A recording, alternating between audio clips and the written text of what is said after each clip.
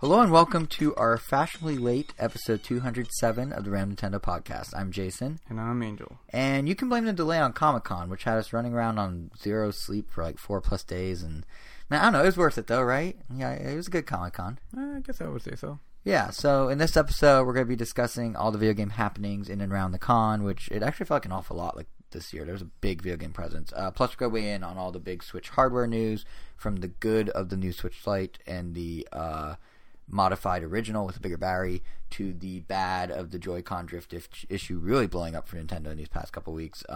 So all that is why we have the hybrid title of Spotlight on Comic-Con 2019 because it's like the system. Anyway, yeah, we're also going to have impressions of Dr. Mario World in this episode. So there's a fair amount. As always, there are timestamps around town.com if you're interested, in the blog post below us, or in the if you're in the video, below the video, it's there too. But yeah, we're now a few days removed from Comic-Con. Hopefully you've had a chance to catch up on sleep. Nope. Same. I had work, so I couldn't, and you can already hear me tripping up on words as a result. But what's your excuse? You know, I guess you had family visiting, but yeah, it's just as bad. It arguably worse. Nothing against family, but you have to pay attention to them not just during work hours, but the entire time. I mean, literally from the Monday right after Comic-Con, I had to wake up at 6, and I wasn't quote unquote done for the day until like midnight. And then the next morning we had to wake up like at 8, and I wasn't done until like midnight. And then we're here today where I still woke up I just naturally woke up at 9 and just had a bunch of errands to run, did a bunch of other work, and this here. Recording will be taking us to midnight. Well, probably not. We're starting a little earlier, but either way, yeah, I think Comic-Con, you know, as the pregame to the lack of sleep that Comic-Con creates, it is a worthwhile trade-off. Like, I mean, how would you rate the show this year? What did you think of it? What were some highlights for you? I mean, my overall experience this year was probably, I don't know, I guess I would have to say the best one so far. We've gone. And that's out of 8. Yeah, that's 8 times. And before that, I mean, it probably would have been like the first time we went, just because of the whole like spectacle of you're seeing everything for the first time. The first time we got to get autographs with Kevin Eastman, co-creator of the Ninja Turtles, and you do a lot of those first. I think that year that's also when we got to see Charles Martinet. Mm-hmm. There was a lot. You recorded us a podcast. Yeah, a lot of really crazy, great stuff. Was just a lot of things lined up for us that year. And this year, in spite of me not being able to get a specific Ninja Turtle set, after that, it ended up not even being that big of a deal. We got so many other cool things. I still got to do Kevin Eastman signatures, but Elvis and my brother, we got to hang out with him at a bar for an hour, have some drinks with him, have a nice long chat with him. Which is like insane. Like, regardless of what your fandom of, because you know, like being able to meet the creator and hang with him for an hour is crazy. Because you do like and just meeting other like big Ninja Turtle fans, because we realize we don't really ever talk to people that like Ninja Turtles as much as we do, and not to mention, you know, all the cool parties, a bunch of other activations. But I feel like taking those Ninja Turtle fandoms to what it feels like the next level just felt really, really great. And also just discovering other small things, and also even reconnecting with some friends that I hadn't really, I guess, really touched bases on in a long time. Like, I saw them last year. It was like a quick like hello, but we went our separate ways, and now we actually got a nice long chat in. Mm-hmm. Like, it definitely made this one especially memorable. And yeah, I mean, I bought a lot of stuff. So don't forget, you're also 4 for 4 in Smash Bros. Yeah, I mean, that was fun, but it was also kind of like, I don't know if I'm going to do it again next year. Like, it started to explain what we're talking about, there's a tournament at Comic-Con for Smash Bros. Every year. You've been the reigning champ.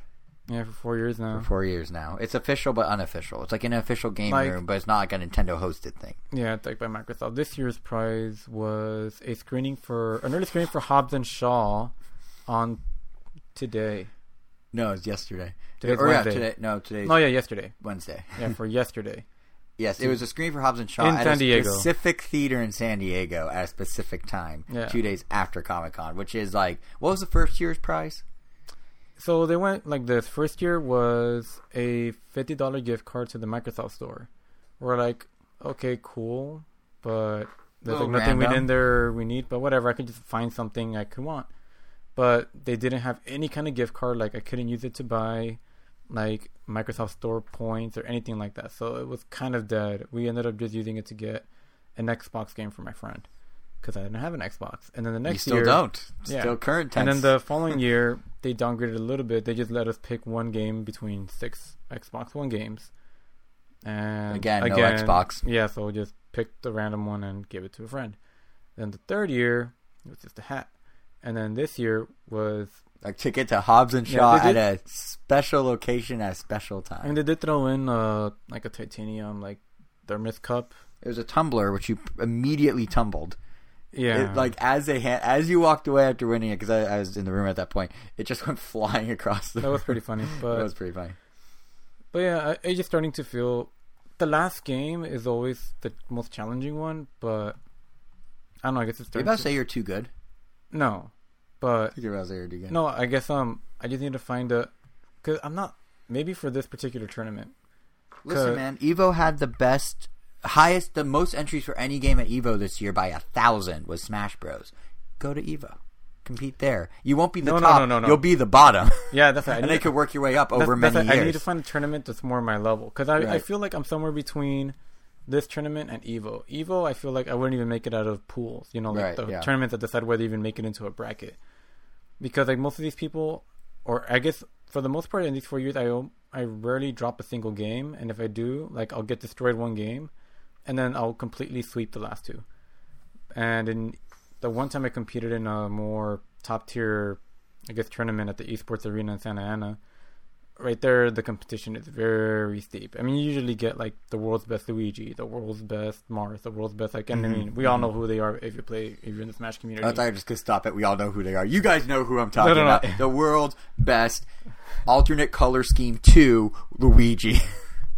But yeah. I actually don't remember what color Elegant plays. I want to say just normal Luigi, but anyway. Do they rank by color scheme? They wouldn't, obviously, but they all do in their own random ways because they got to get them YouTube likes and whatnot. True. But a lot of them also are also sponsored, so they don't really need to do that either. Right, it's fine. Whatever colors are closest to Red Bull and run with it. Yeah, but I mean, overall, it was incredibly fun. Unfortunately, my brother was kind of sick most of the time. Yeah, that was a bummer. But even in spite of that, all he really missed out on was the grunt work that I ended up doing, because he would have just been doing what I was doing, except, he was just in bed over there, really nauseated. But he was always better by the evening when the parties were. Yeah, so he was able to do all the fun activation stuff. He was able to meet hang out at the bar with Kevin Eastman and do the other Kevin Eastman stuff and look at the other cool activities. But I don't know, it's a really good Comic-Con. I do think kind of debating whether if I want to take a break or not. Well, we could. You have a year. I mean, I have a year, but normally I'm can't wait for the next one. But this time I'm kind of I don't know. I'm feeling kind of happy overall. But you have a year to figure it out. Or actually, we have a couple months until the raffle, but we'll cross that bridge when we get there. Yeah. What I was gonna say though is that I guess a better way to put it is, since it is a raffle, if I don't get them, I feel like I wouldn't be bummed out. I feel like if I hadn't gotten them any year from this one to the priors, I'd be like, oh, that sucks. I really wanted to go. Yeah. But I feel like if I don't get this one, I'm gonna be like, actually, that's fine. I think you should apply simply because if you're not in the raffle, you lose out on the early dibs raffle. If you don't get a pass of any amount, well, I mean, that's what I'm saying. I'm gonna apply for it, but I mean, if I don't get it, it's no big deal. Oh yeah. I see. And if I end up not going that year, then that's pretty much it. I don't think I'm gonna care as much anymore. Right. Well, anyway, before we get into the future of Comic-Con, I do think your Smash Tourney thing actually kind of encompasses what I thought was so cool about Comic-Con this year. Not so much that you're over the Smash Tourney or even that Comic-Con's reached its peak for you, but it's the idea Comic-Con has Smash Tourney. There's stuff going on besides Nintendo that involved Nintendo. And I was sort of saying this at the top of the show, but gaming, specifically Nintendo, felt like it had a really, really big presence this year. So for those who don't know, every year Nintendo has a booth on the show floor and a gaming lounge set up next door in the Marriott Ballroom. And this year was actually the first year we didn't go into the lounge whatsoever. For me, it was partly because I already played all the games at E3. Funny. The lineup was... That's usually one of the staples of Comic-Con every year. I know, and we didn't do it at all. And I didn't even feel like because we were both at E3. But here's the thing. I didn't even play those games at E3. I did. But I still did more Nintendo stuff this year than in past years, even though I didn't go to Nintendo at all, which is what's so weird to me. Because the booth was the E3 lineup, or sorry, not the booth, the lounge. So it's Luigi's Mansion, Link's Awakening, Pokemon, Marvel, Ultimate Alliance 3. But So for me, I didn't care. I already played it. For you, you did seem to care. But for the guys that maybe did want to go, like the problem was the line, I kid you not, was between 4 and 5 hours long on any given day, which is just nuts. But even without the lounge, I still feel like I started to say, like I had a really Nintendo-centric Comic-Con because they were just everywhere. Like everything I was doing somehow seemed to tie, almost everything seemed to tie into Nintendo. I mean, Marvel had a big panel. I didn't go to this, but like just get an idea of how the breadth of Nintendo's coverage. Marvel had this big panel on Hall H all about their games. Of course, Ultimate Alliance 3 was there. They announced some DLC for the game. Southwest Airlines, which I wasn't on, but just to give you an idea, they had a flight coming into Comic-Con where they teamed up with Nintendo and gave the entire plane Switches and copies of Mario Maker 2. They even made their own aviation-themed Mario Maker level for folks to try on the flight and in the gaming lounge. And then this was also one of the first years, this is something I did do, this was one of the first years, if not the very first that I can recall, that one of the very big Comic-Con exclusive items was actually Nintendo related. It was Mattel. They made a limited edition die-cast Mario Kart Hot Wheel. It's Mario and his glider. It comes in silver, or if you get 1 out of 10, it's gold, special chase variant. And what's cool is that the box it comes in kind of doubles as like this display case of Rainbow Road. So it's this really nice collector's item. It's not just like you have a Hot Wheel. You have like a whole little ready to sit on a shelf, ready on display thing. And I've never, in my 8 years of Comic-Con, stood in line for something at Mattel or Hasbro or any of the game toy companies. But there I was, Thursday morning, dedicating 2 hours to try and get the cart. And I didn't succeed. I did have to pay a little bit over retail price from a third-party vendor just to get it, but nonetheless, like these are all things I never did before. These are staples of most Comic-Con experiences. You were talking about how much you bought. I've never had to go through this, but then there is Nintendo with something for the first time. It's like, oh, I guess I'll do that. Or if we're talking like actual highlights, the other cool Nintendo thing I did that was not a lounge or a booth or any sort of traditional demo like we've done for 8 years is I went and took part in a Nintendo Minute meetup with Kit and Krista from Nintendo. It was actually our friend and I were trying to get in to the lounge. They said it was a 4-hour wait. We're like, no. And then we turn, and there's just a sign there that's like, come build a Mario Maker level with Kit and Krista. And we kind of look at each other and we're like, well, it's something to do. It's Nintendo. So we signed up, and what it turned out to be was there were about 30 people that took us up to the 20th floor of the Marriott. They rented out like a suite overlooking the marina, and they just had Mario Maker set up on a massive TV. All the chairs were in a ring around it. They had it fully catered. They had coffee. They had sodas. They had a charcuterie, or however you say it, board full of cheese and cured meats. And it was quite elaborate for what it was. And then we just hung out for about 90 minutes. And then they offered you a job at Nintendo. And then I turned it down because like, no, what about the podcast? No, I wish they offered me a job at Nintendo. But I could still see you turning it down for that. And I could not. I think, honestly, the day I quit the podcast is the day I go to Nintendo. But yeah, it was just like this really cool thing, and it was like a group of us hanging out, and just like they only filmed like a little small segment of it that I'm sure they're gonna put in their Nintendo Minute vlog for Comic-Con, and they took a picture of all of us.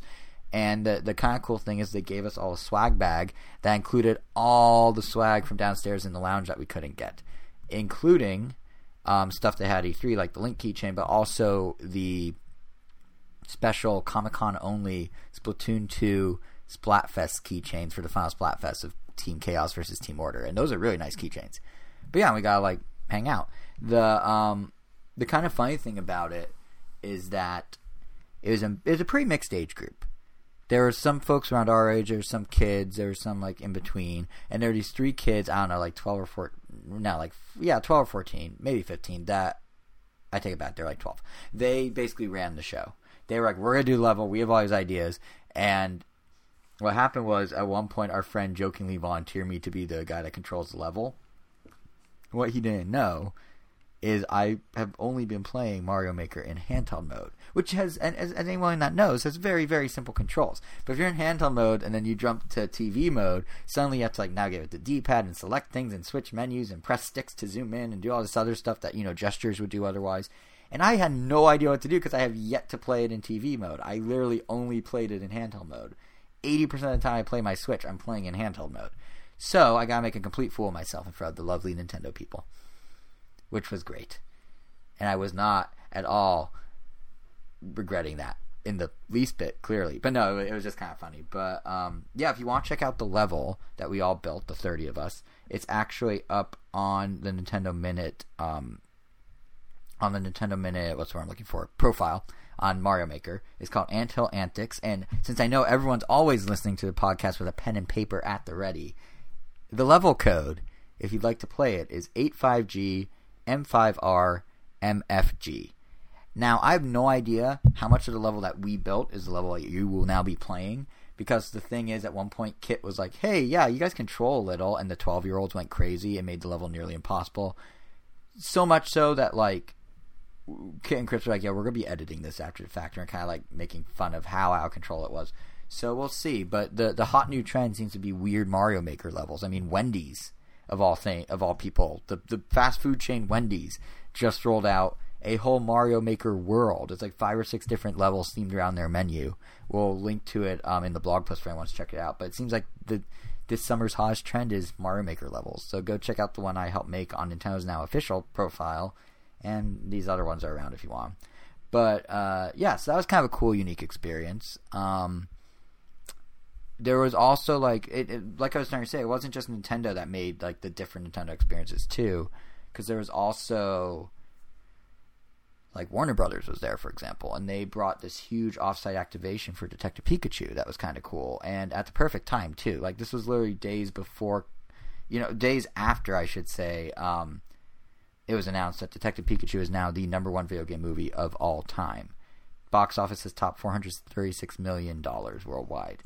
So it's a pretty good spot to be in when you just become the #1 movie of all time. But video game movie wise? I don't know.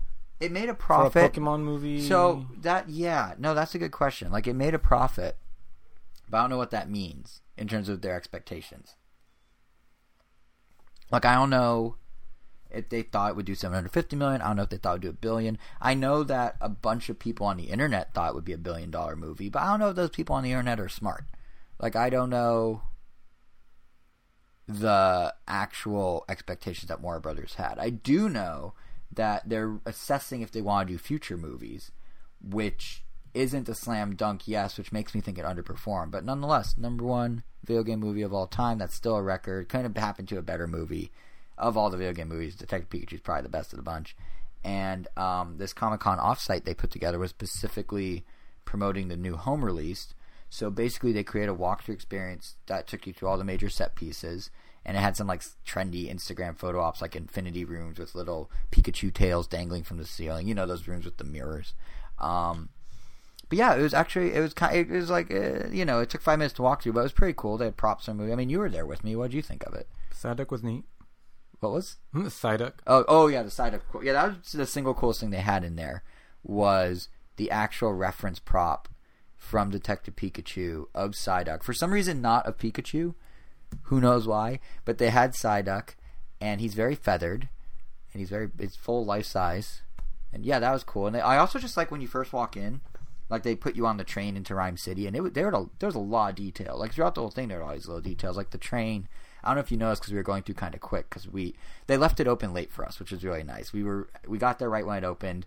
The line was too long. They told us you could come back. We'll give you a fast pass. We're like, no, we'll wait it out. And then they decided to just keep it open for us.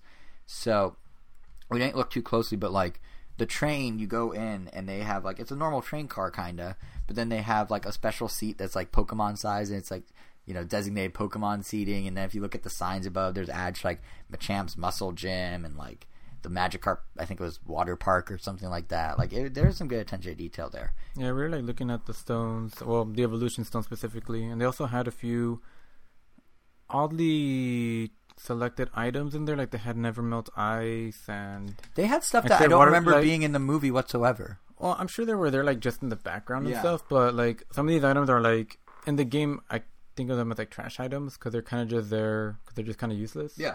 Yeah. And I'm like, of all the items you could have picked, you picked these. But it was still cool to see them cool. IRL. Yeah, they had all the props laid out in one of the rooms. They also had kind of a fake-ish replica. I say fake because it didn't really look like it, of what's his name, the mayor's office. And there's like a Mewtwo floating in the background. But yeah, they had different stones. They had a really cool, you know, they had like the Argas files. But they also had a really cool, that wooden statue of, who was it? Was it Krogunk, or however you say his name? Yeah, it was the Krogunk. Yeah, that was cool. I thought I don't know why. I just really liked that one statue. Like I would have taken that with me if I could have. The one downside of us being the last group in is after hours, so to speak, is that supposedly when you get to the end, you're in a big room that's just fuzzy walls, yellow fuzzy walls, and there's a costumed Pikachu in a detective hat there for photos. We did not get said costumed Pikachu. We just got fuzzy walls. But, it's still a cool experience, and it's nice of them that they actually left it open for us. They really didn't have to do that, because we were like 15 minutes after closing by the time we got in there. And they had, of course, the giant neon Detective Pikachu sign like in the posters. So, yeah, that was cool. And Nintendo's never done anything like that at Comic-Con. And granted, they didn't this time. It was Warner Brothers. But still, we've never had, like, an interactive activation versus just a place to go demo game. So I thought that was really cool. And if anything, like, the Detective Pikachu offsite, it just got me really excited for what Universal's cooking up for Super Nintendo World. Because, if a temporary 4-day thing can be this detailed and this cool and have these many like neat little props and things that you're like, oh, I don't care about this, but actually it's really cool in real life. Imagine what a permanent theme park will be like.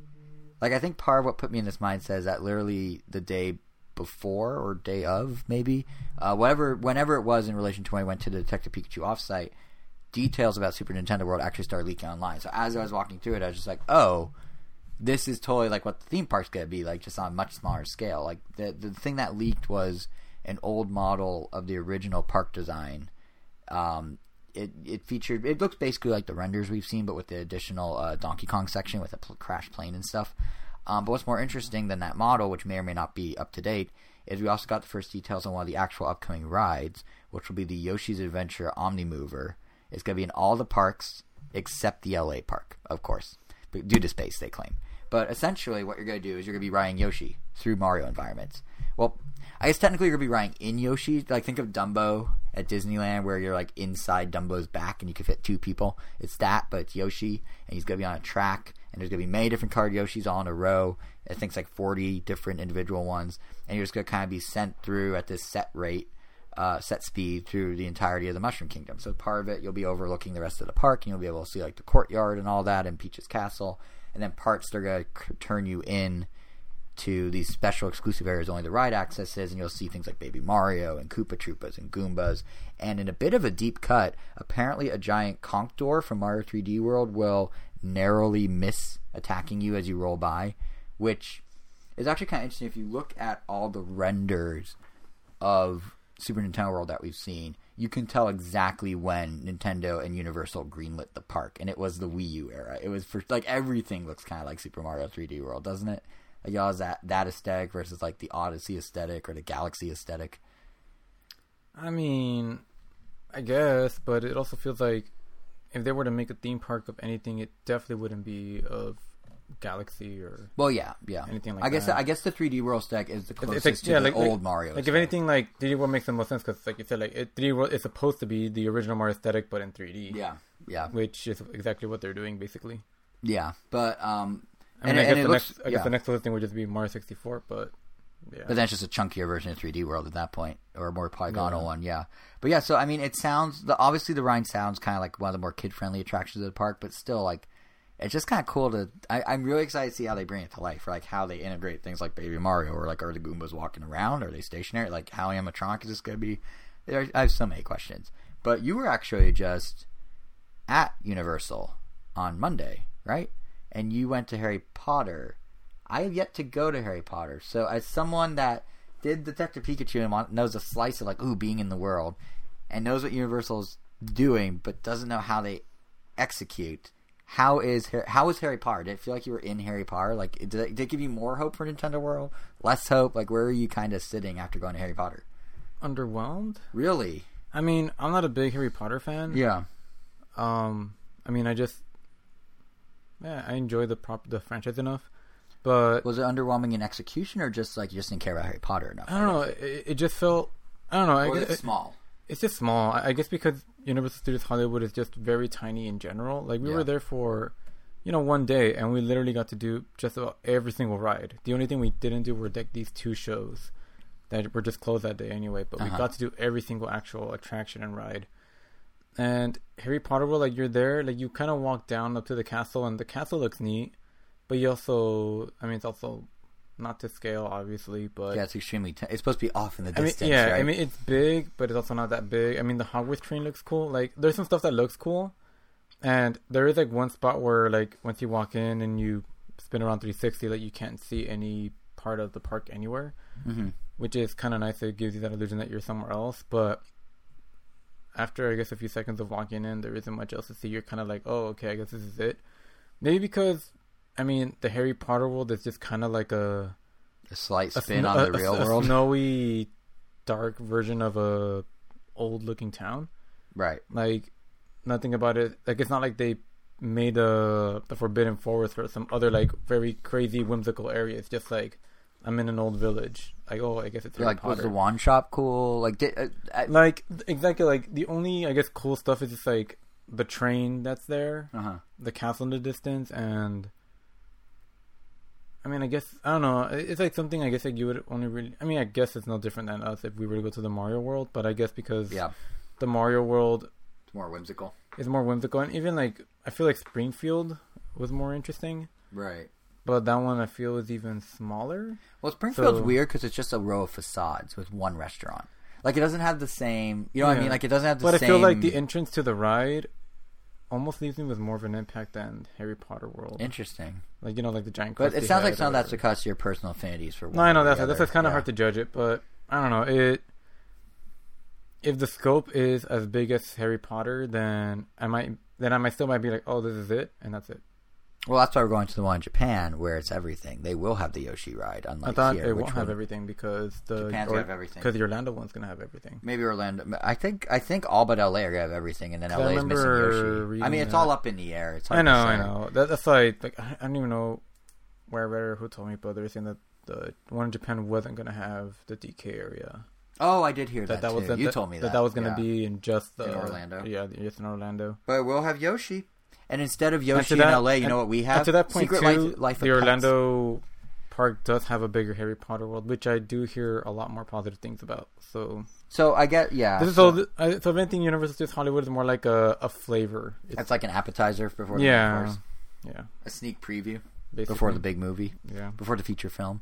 Okay. Interesting. Please stop. Yes. No. We gotta keep going. No, but that's interesting. So it sounds like. Well, let me ask you this: if it does seem like you're just in a random old village, does it feel like a random old village? Does Hogsmeade actually feel like you're in a village, or does it feel like, oh, I'm in a fake town? You know what I mean? Like, because I've heard Star Wars Galaxy's Edge, for example, you feel like you're on the planet somewhat. Wait, were you there too? No, you weren't. You didn't go to Disneyland.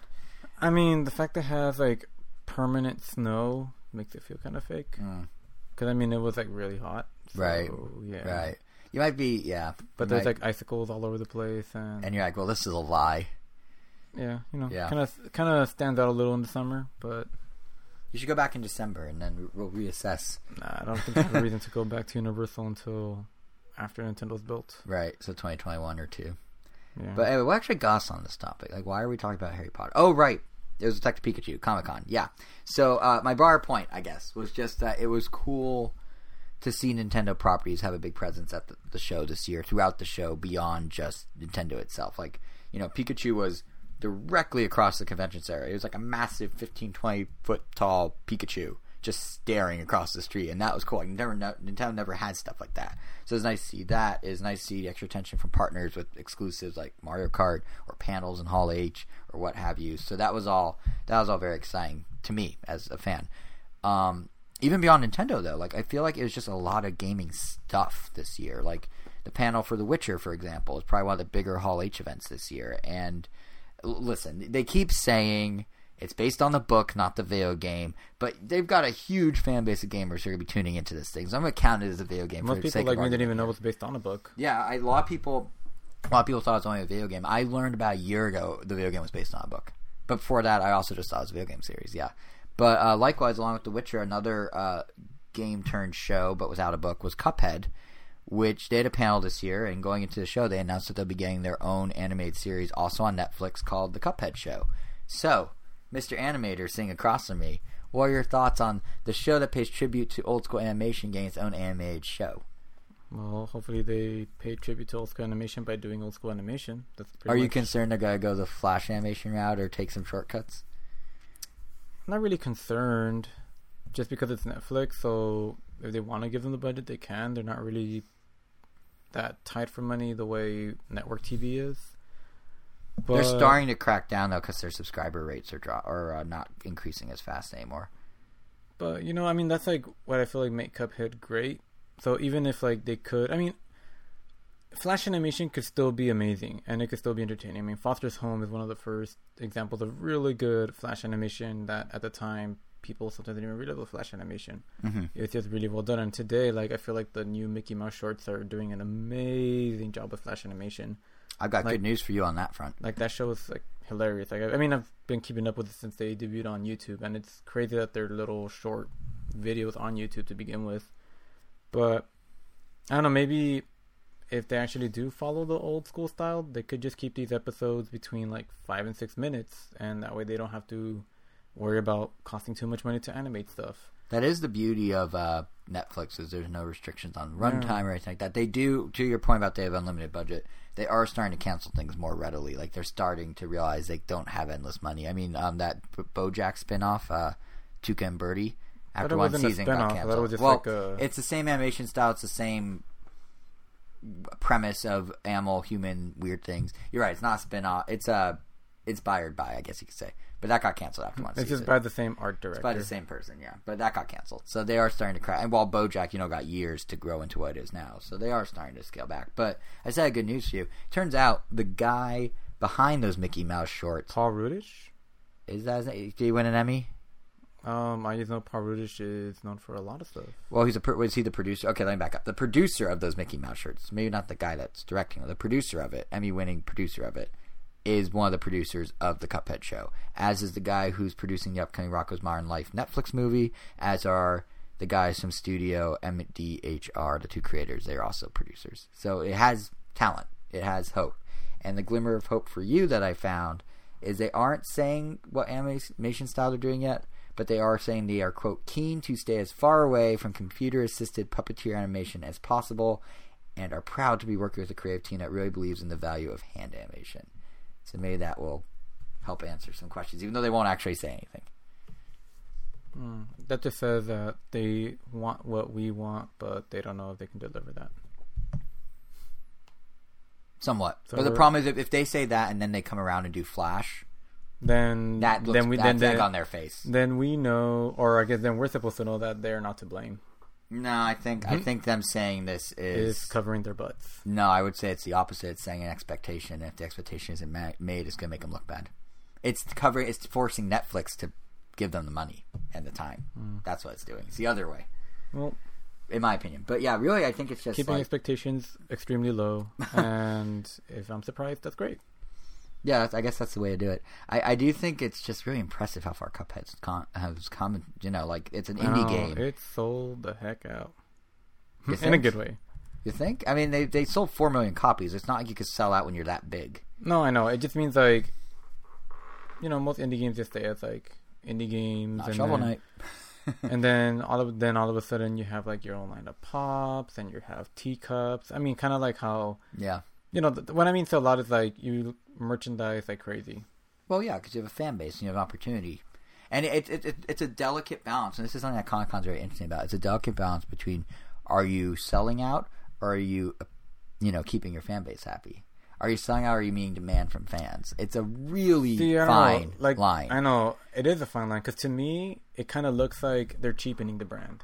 Interesting. Now, I would say I would agree for Funko Pops. Yes. I think the teacup thing is actually really clever and a nice nod to the fans. No, yeah, that one's fine. But but I mean, it's not just Pops. Like, they're kind of like anything you could think of. There's like a Cuphead version of it now. Yeah. Like, other games don't really go that far. Like Super Meat Boy or any of the Macmillan games, like they'll maybe make like 1 or 2 figures. To be fair, they don't sell 4 million copies. Get featured as an Xbox first-party game and then show up on Switch with so much fanfare that you would think it's the biggest thing since sliced bread. Not even the first Meat Boy. It had fanfare, but I don't think it had quite the. Did Nintendo demo Meat Boy at conventions? They demoed Cuphead at PAX East. I think they did. Oh, maybe. But I mean, Meat Boy's big. I mean, that was also like a long time ago. True. I think the thing with Meat Boy is. I mean, Meat Boy was also like all like wholly done by like just them. Like, this got like a lot of backing from Microsoft because like they picked them up and like they pretty much like funded them. Yeah, I guess I think the difference in Meat Boy is it was strictly independent. Yeah, that's what I was getting at. But either way, yeah, it's kind of crazy to see it come this far. Yeah, it's all about cartoons, and now it's becoming a cartoon. Full circle. But yeah, you know, besides that, unless you had any other thoughts on Cuphead, it seemed like you're about to say something. No. I was gonna say besides that, there were a couple other games that popped up in and around Comic-Con that I don't think we expected. It didn't really draw too much attention ahead of time, but Capcom just randomly brought the first playable demo of Resident Evil 6 for the Switch to their booth. They didn't have it at E3. They didn't. I don't think they announced it at Comic-Con. It was just there with Resident Evil 5. They had 2 units dedicated to each, and it was. Well, what did you think of it? I mean, we watched it for a couple minutes. What did you think? It looked a little. I mean, as fun as I remember the game being, looking at it, at least in the specific. I mean, I remembered what part they were playing after watching them, but. Yeah. It kind of made me realize, like, wow, like, you can't tell this is like a Resident Evil game at all. Like, it literally looked like they were just playing Call of Duty. Like, It was like 2 military people just like shooting at other people, ducking cover in like a old village, and then like things start to clear. Like, oh, okay, there's like a monster around, but he's not like the main target in that period. You're actually fighting like the other people. Yeah, because Resident Evil 5, when we played it last month, felt and looked like Resident Evil. It was tight corridors, zombies, like it was very still Resident but Evil. This one is also... This one tried to cater to everyone. Well, this one was the action game pivot, right? Kind of. Yeah. This is the punching boulders game, isn't it? No. That's the previous one. 5? Yeah. Really? Yeah. I thought 6 had the boulders. I mean, the boulder was just a one-time thing at the very end. Listen, it still happened. I know. And that's all everyone talks about. But exactly. This one, there are 3 campaigns, and each campaign was supposed to try to encapsulate a different Resident Evil-ness. Like the Leon and other woman, I don't remember her name because she didn't appear in any other game that I recall. So not Claire. No, not Claire. Otherwise, I would remember. That makes sense. Yeah. So Leon and woman, they have a slower. Leonette. Let's just call her Leonette. Who? Leon and Leonette. So Leon and Lisa. Sure. Were like their gameplay like it's a lot slower. There's more, jump scares. Like that one's a little closer to the original Resident Evil. Not that much, but I mean it's the closest. And then you have the Chris and Carl one, which is just straight up like military. So good with names. Like Call of Duty, run and gun, jump, kick people or whatever. Yeah. And then there's another one where you play as Rebecca and I forget his name, but he's Wesker's son. And that one is more like hand-to-hand combat, I guess. If this was a test, you would have gotten a 50%. That's an F. Well, I feel like the game got an F for not making the other character memorable enough for me to remember their name. Fair. So what was their 2 thing? I cut you off, sorry. That one's weird. It's like that one gives you the giant monster that you have to run away from, and it's more hand-to-hand combat and combos, which I guess they felt they needed a third direction to go. But I guess. I mean, don't get me wrong. Like it was still a really, really fun co-op game, but blah blah blah, Resident Evil, blah blah blah. What do you think of how it runs on Switch? It looked a little choppy, but I mean, 5 it's fine because when we played 5, it didn't. Did you get that impression from 5 when we were playing 5 last month? A little bit, but it didn't seem that noticeable. It didn't seem as noticeable as when we were didn't bother watching me. 6. It didn't bother me. Yeah, but maybe because we were watching and not playing, so we weren't as in it. So like things like frame rate jumped out more. Yeah, but for those who want to experience 3 Resident Evil characters and 3 made up ones journeys together through zombie fighting. We also now know that Resident Evil 5 and 6's Switch ports are coming out on October 29th, which... I mean, Wesker's son literally sounds like something a network would come up with just to keep like a dying franchise going. Like, oh, let's introduce this other character. It's like the sitcom thing. You gotta introduce someone new around season 6 before things go off a cliff. Yep. Yeah. But, and he has a catchphrase, I'm sure. I don't know what it would be, but I'm sure he has one. That's what he would always say. What was it? Let's do it to it. Let's do it to it. Okay. I thought it would be something like some sort of virus reference, like, oh, my T-virus or something. I don't know. Anyway, do it to it was better. So what I was starting to say is they come out October 29th, and what's kind of interesting is you can actually get them in a 3-pack along with Resident Evil 4 in what Capcom's calling the very creative Resident Evil triple pack, and it's going to be $60. You get a cartridge with Resident Evil 4, and then you get download codes for 5 and 6. So you're not really getting any sort of special deal, but it lets you have a box on your shelf, I guess. How big are these games, and how big is The Witcher? Because, like, aren't you the one that told us that The Witcher is apparently going to fit in one game? I did tell us that. Yes, it will. So CD Projekt Red is springing for the 32 gig cartridge. Nintendo makes a 32 gig cartridge. It costs more to get those to put your games on. Other companies, such as one that will not be named but is making a Resident Evil triple pack, have chosen, I think, to not do that. They are paying for the cheaper cartridge, and simultaneously they are probably not optimizing the ports to be as condensed as possible, which it sounds like Project Red and their developer are doing. So that's why they're cheaping out. It's a cheap port, is what I'm saying. But yeah, it's got that week when it comes out. It's actually a pretty busy week for Switch because Nintendo confirmed that Luigi's Mansion 3 will indeed be out on Halloween, October 31st, which I think everyone was kind of hoping for when they said the vague 2019 date. But yeah, October 31st, we have Luigi's Mansion. A couple days before that, we have Resident Evil 5 and 6. And then a few days before that, actually no, I take that back. Same day as Resident Evil 5 and 6, Sega is bringing back Super Monkey Ball. So all those rumors and trademark filings, they were true. They panned out. But it's kind of like the monkey's paw of the Super Monkey Ball franchise because, yes, they're bringing back the game with a remake as everyone's hoped for.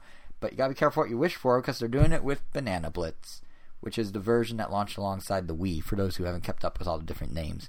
And I should say I haven't actually played Banana Blitz myself, so I don't know if it's good or bad. But the general consensus, at least I've been reading online among fans, is that this is one of the weaker entries in this series. It was built for the Wiimote, for motion controls. It swapped out 5 or 6 like super solid multiplayer games, like Monkey Target, Monkey Fight, for 50-ish, much more shallow ones. But here's the thing, like, the reason it's happening, and everyone's like, why not 1 and 2? The reason it's happening is because it launched alongside the the Wii. It went on to be the best-selling Monkey Ball in the franchise. It sold over 1 million copies. So in a weird way, it does actually make a ton of sense that Sega's bringing this one to the Switch, as much as I and probably every single Monkey Ball fan would prefer a remake of the first or the second or both combined. So I do get that. And with that in mind, I mean, I don't remember, besides Monkey Target Me, have you ever played a Monkey Ball? No. Okay. Just like demos, but... So, I'm cautiously optimistic about this one, and I'm hoping that the changes they're making are going to make it appealing, not just for Monkey Ball fans, but maybe as a really good entry point for people who don't know the franchise, because it is a good franchise. There's just tiers to it. And in my dream world, we would have gotten Monkey Ball 1, and I could just play the best version of Monkey Target anytime, anywhere, in HD, whenever I want. But it sounds like Sega is instead just going to try and improve Banana Blitz, the shortcomings of Banana Blitz, and kind of run with it. So they're promising that the game's courses will be optimized for each current-day platform's control schemes, which I'm hoping means it will not require motion controls on Switch and can actually have buttons and be designed for button-based controls like prior entries. Because the thing with the motion control ones on Banana Blitz is they were a lot wider and they weren't as challenging as a result. So I'm hoping they fix that.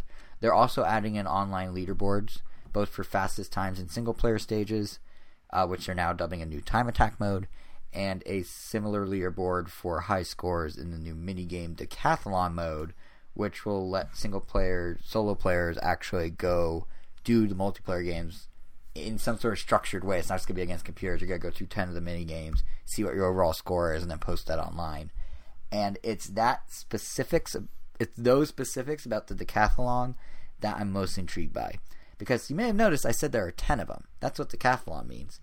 That's less than the 50 or so in the original Banana Blitz. And it sounds like there will only be 10 of them included in this one. And based on interviews I was reading from like the dev team in Famitsu, my impression is these are going to be 10 different mini games than the ones that were in the first Banana Blitz. And if that's the case, I'm crossing my fingers it means a proper monkey target, it means a proper monkey race, a proper monkey fight. Like maybe they bring the fleshed out, better mini games to Banana Blitz in lieu of the really, really shallow, boring ones.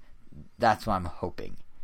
That's what I want. And like honestly, even if Sega was just like, okay, we're going to release this like this, in the future we'll have DLC that includes Monkey Target, I'd buy it day one. Like, I just want Monkey Target. I mean, to be honest, I'm probably going to buy this either way. Like, it's a fun series. Wow. There's some joke here about monkey balls, but I'm not going to make it. Well, look at you, Mr. High Society. I know. You know what the funny thing is, actually, about this? So, back in 2001, Super Monkey Ball came out 3 days before the GameCube on November 15th, 2001.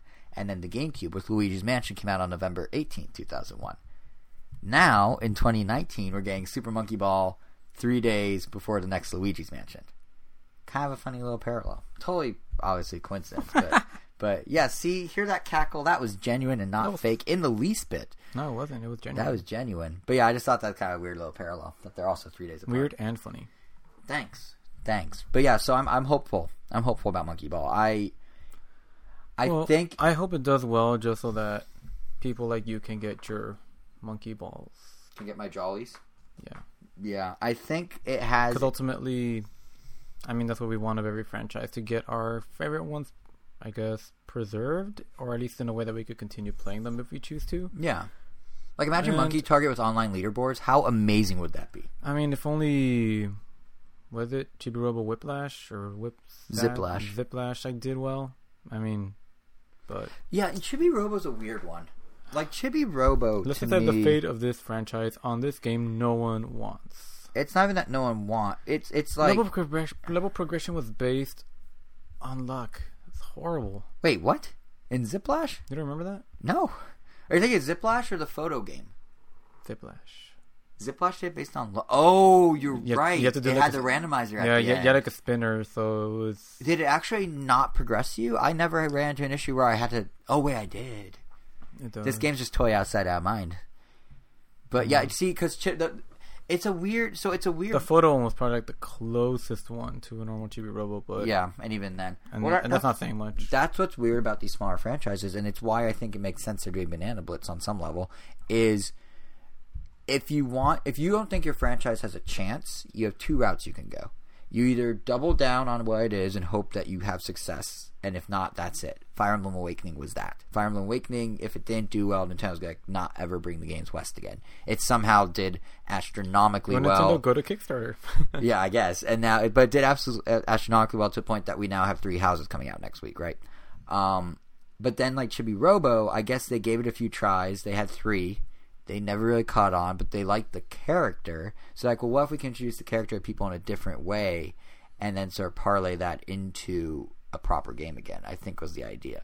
You know why I just realized? You know why Fire Emblem did well? Because they did that. They took the characters of Fire Emblem and put them in Smash Bros. They made them popular in Smash Bros. And people were like, what are these games? And when it came out on 3DS with Awakening, they circled back and they're like, oh, these are these games. So basically what I'm saying is Chibi-Robo for Smash. That's how we solve that problem. Ai or Gon or Baby or Mimi, those are the Monkey Ball characters for Smash. What's up with 3 houses, by the way, though? Like, the general air that I'm getting around the game is like, who cares? I have that opinion too. It's almost like we've gotten, I guess, kind of over Fire Emblem. Like, I feel like it started turning around, whatever it was called, Two Hearts, Fates. No, not even the one with Fire Emblem Fates. Yeah. Is that what it was called? Or no, they had Fire Emblem Fates and they had 3 versions. They had Fire Emblem Echoes, which was a throwback to Fire Emblem 2. That one, I feel like people still cared for the most part. The one after that, the one with the Fates. I guess it's that one. Fates, the one with the 2 versions and the 3rd story at the end. Yeah, Fates. I don't think that's Fate. Maybe no S. Did it have a 3rd version? I'm missing. Yeah, well, so you could buy 2 versions and you could download the 3rd story as DLC and it completed and connected the other 2. Is that what the Corrin one was called? Yeah, it's called Fire Emblem Fates. I'm looking it up right now. Oh, then that's not the one I'm thinking of. Oh, I don't know if it's Corrin. I'm thinking of the one with the dude. The dude with the blue hair, and then there was like some other girl, and they each had their own amiibo. Fire Emblem Fates Revelations. No, that's Echoes. Echoes. So that's like I was thinking. Yeah, no, Echoes is the throwback one, and Fates is the. That's what I was thinking of the Echoes one. Echoes did. I liked Echoes. No, Echoes actually Fates changed came the out gameplay first, and then Echoes. Yeah, yeah. That's why I was confused when you said it the other way around. No, that's why I feel like around Echoes it's like when. Echoes did okay. Yeah, but exactly. Yeah. Well, the thing that's when it starts to like peter off and you'd be like, "This is a lot of Fire Emblem." Well, the problem is Nintendo. Yeah, Nintendo went in hard. Like they're just like, "Hey, so you like Awakening?" Yeah, and here's the thing about Echoes. I think the tepid response was more logical because it was a remake. Granted, it was one America's never seen, but it wasn't like current Fire Emblem. It was throwback in a lot of ways. It was a simpler battle system. They did the thing where you can actually walk around as the characters in 3rd person and like dungeons, which was I actually thought really cool. But yeah, that was the last of those. And then Fire Emblem Heroes came out on smartphones, and Fire Emblem Heroes is still a massive game for Nintendo. It's made like $1 billion, or no, not $1 billion. It's made millions upon millions of dollars. It might have passed $1 billion recently. So that one's still like making a ton of money. So Fire Emblem as a brand is still big, but there is something about Three Houses that I can't put my finger on, but even I don't have an interest in it. Like, we've barely talked about it on the show, and I don't really know what it is. I feel like the Harry Potter thing with the school might actually be part of the problem. They've only been marketing that. Now, spoiler alert, I'm going to give you 5 seconds to skip this if you guys don't want spoilers. That school thing is only in the first couple hours of the game, and then it immediately breaks out of that. But they're only marketing it by the school thing. End spoiler. So I don't know, like, my point is I don't know, given that, I don't know if people are putting too much weight on the school thing or what, or if, like, people don't like that, but, or if people are just, or if we're just out of the loop, because, like, I don't seem to care very much. Like, are you getting that impression because we haven't talked about it, or because you just haven't heard in the zeitgeist? Just mainly from the zeitgeist, because I didn't really care since Revelations. Okay, yeah. But Revelations. The first one? The 3DS one? Awakening, exactly. Well, you weren't a big Fire Emblem guy to begin with, so... That's what I'm saying. Like, obviously it wasn't my own personal thing. It's just that... Right, you're saying in general... because I follow plenty of people, or, like, I watch a few videos of people that, like, really love the Fire Emblem games. Sometimes they would, like, quiet, do a lot of videos, or they'll stream stuff, but even those people have been, like, kind of quieter. I've been kind of like, eh. I feel like I've seen more activity around Marvel Ultimate Alliance 3, to be honest. Now, partly that's because we were at Comic-Con, where it was everywhere. It was Nintendo's entire booth. But yeah, and you know what part of it is? You know what I think part of it is? They haven't been demoing it anywhere. There was no Fire Emblem at E3. There was no Fire Emblem at Comic-Con. It was just kind of... I mean, it's a hard game to demo. I get that. But it's just kind of like... It's like the equivalent of when a movie studio doesn't put out a pre-screening for critics before the movie. Well, I don't know. Because like the reviews went... do well. To be honest, the reviews aren't going to hit till probably next week. But... I don't know. It's really weird. Like, and I don't know how much of it is just the Fire Emblem fan base is gonna go crazy, but no one else, or like I don't know what it is. It's really hard to read, but I do agree it seems quieter around this Fire Emblem than others. I think Nintendo stuffing their fall. Some games are gonna take a hit as a result. And I think Fire Emblem could potentially be one of them. It's hard to say. But, the lack of Fire Emblem just at Con-Con at all is kind of weird, given that's out. Like, they had no swag, they had no nothing. It was very, very weird. But, actually, now I think about it, the other thing that was kind of weird at Con-Con, there was no Splatoon, really. They had the keychains for the final Splatfest, I mentioned that earlier. But I kind of thought they were going to give the final Splatfest a bigger push. Like, I remember back in Splatoon's prime... They did this whole elaborate thing on the show floor at their booth where they let people... They had the booth split between the two Splatfest options back to back. And they let people participate in the Splatfest, and then they uploaded all the results in real time to the Splatfest. All the demo units were hooked in to the servers. So you were actually able to partake in the Splatfest at Comic-Con, which is a really cool way to promote the game. And I feel like for this Splatfest, that was a missed opportunity because, like... They're doing so much to promote it. They have the keychains, but they're also selling the shirts at store.nintendo.com of each team. They had like the Tetris 99 Maximus Cup tie-in with the Splatoon theme to unlock. Like, it just seems like it would have been a cool, nice send-off final thing if they did a physical Splatfest event at Comic-Con. Especially since, like, the game isn't dead. There's no Splatfest, but online's gonna live on. People can still organize tournaments. Like, it's not like it's the end of Splatoon. It's just the end of Splatfest. So it seems very weird that Nintendo didn't jump on it. Very weird. Yeah. I mean, I will say that, and this is kind of a tangent, but I am happy with what Nintendo's doing with Tetris 99. Like I mentioned, the Maximus Cup. Like, I really like what Nintendo's doing with Tetris 99. Part of this is because I'm still very much obsessed with the game. I mean, for that last Maximus Cup, I played for over 3 hours straight of just Tetris, which is a lot for Tetris if you think about it. That's a lot of Tetris. So, announcements like the inclusion of 2 offline multiplayer modes as free updates to the Big Block DLC, like, that's exciting to me. There's going to be 2 of them. One supports 8 players. One will be 2 players, each with a Joy-Con competing together, I believe, in the actual Tetris 99 online. So, like, that's cool. That's really cool to me. But beyond that, I just find it, like, the entire strategy of how they're rolling out this game is just really fascinating to me. Like, because, back in February, it was basically a value add for the Switch Online service for subscribers. So, like, they're basically like, here's this wacky riff on Tetris. It's kind of a battle royale. Have at it. We'll see what happens. But then because it became such a big success, it seems like Nintendo's now trying to make Switch Online the value add for Tetris 99 instead of Tetris 99 being the value add for Switch Online. So it's more like a traditional game now. So in September, they're actually going to be releasing a physical copy of the game that comes bundled with a 1-year Switch Online subscription, kind of like they're doing with Mario Maker 2, and it'll cost $30, which isn't bad. And it's just interesting to me to see how they're basically trying to play both sides of this now.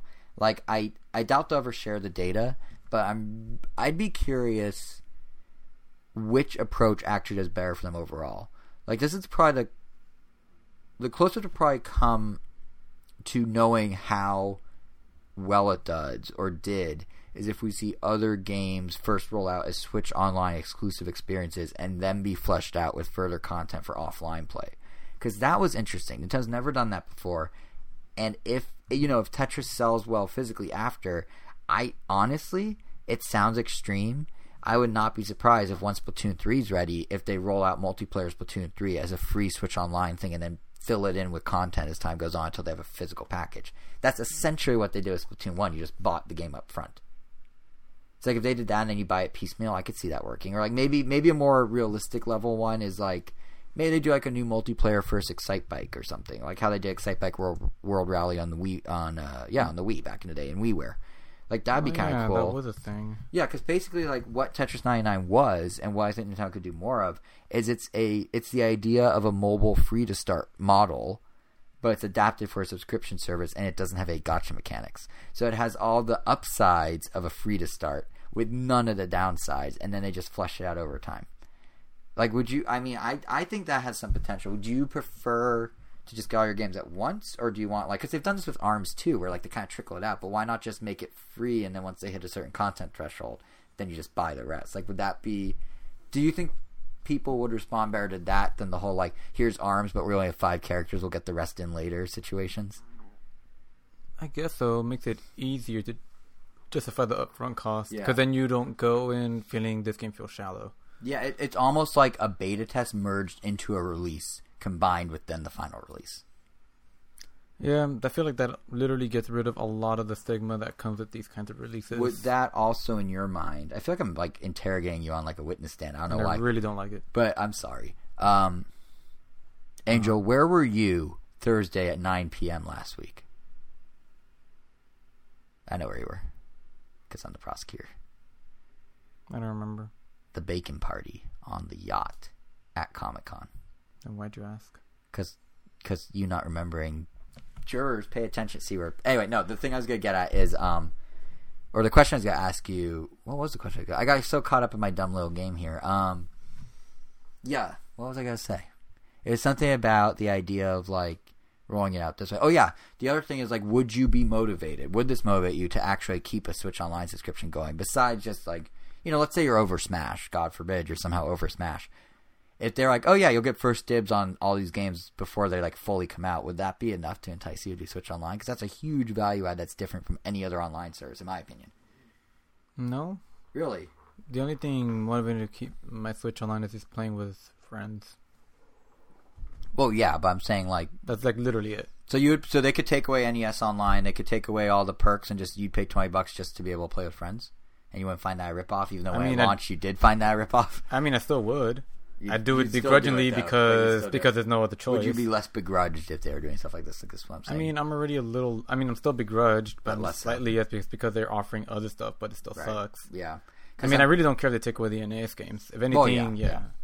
But I guess what I'm saying is like, so it's, to me, I guess this wouldn't neither add nor take away.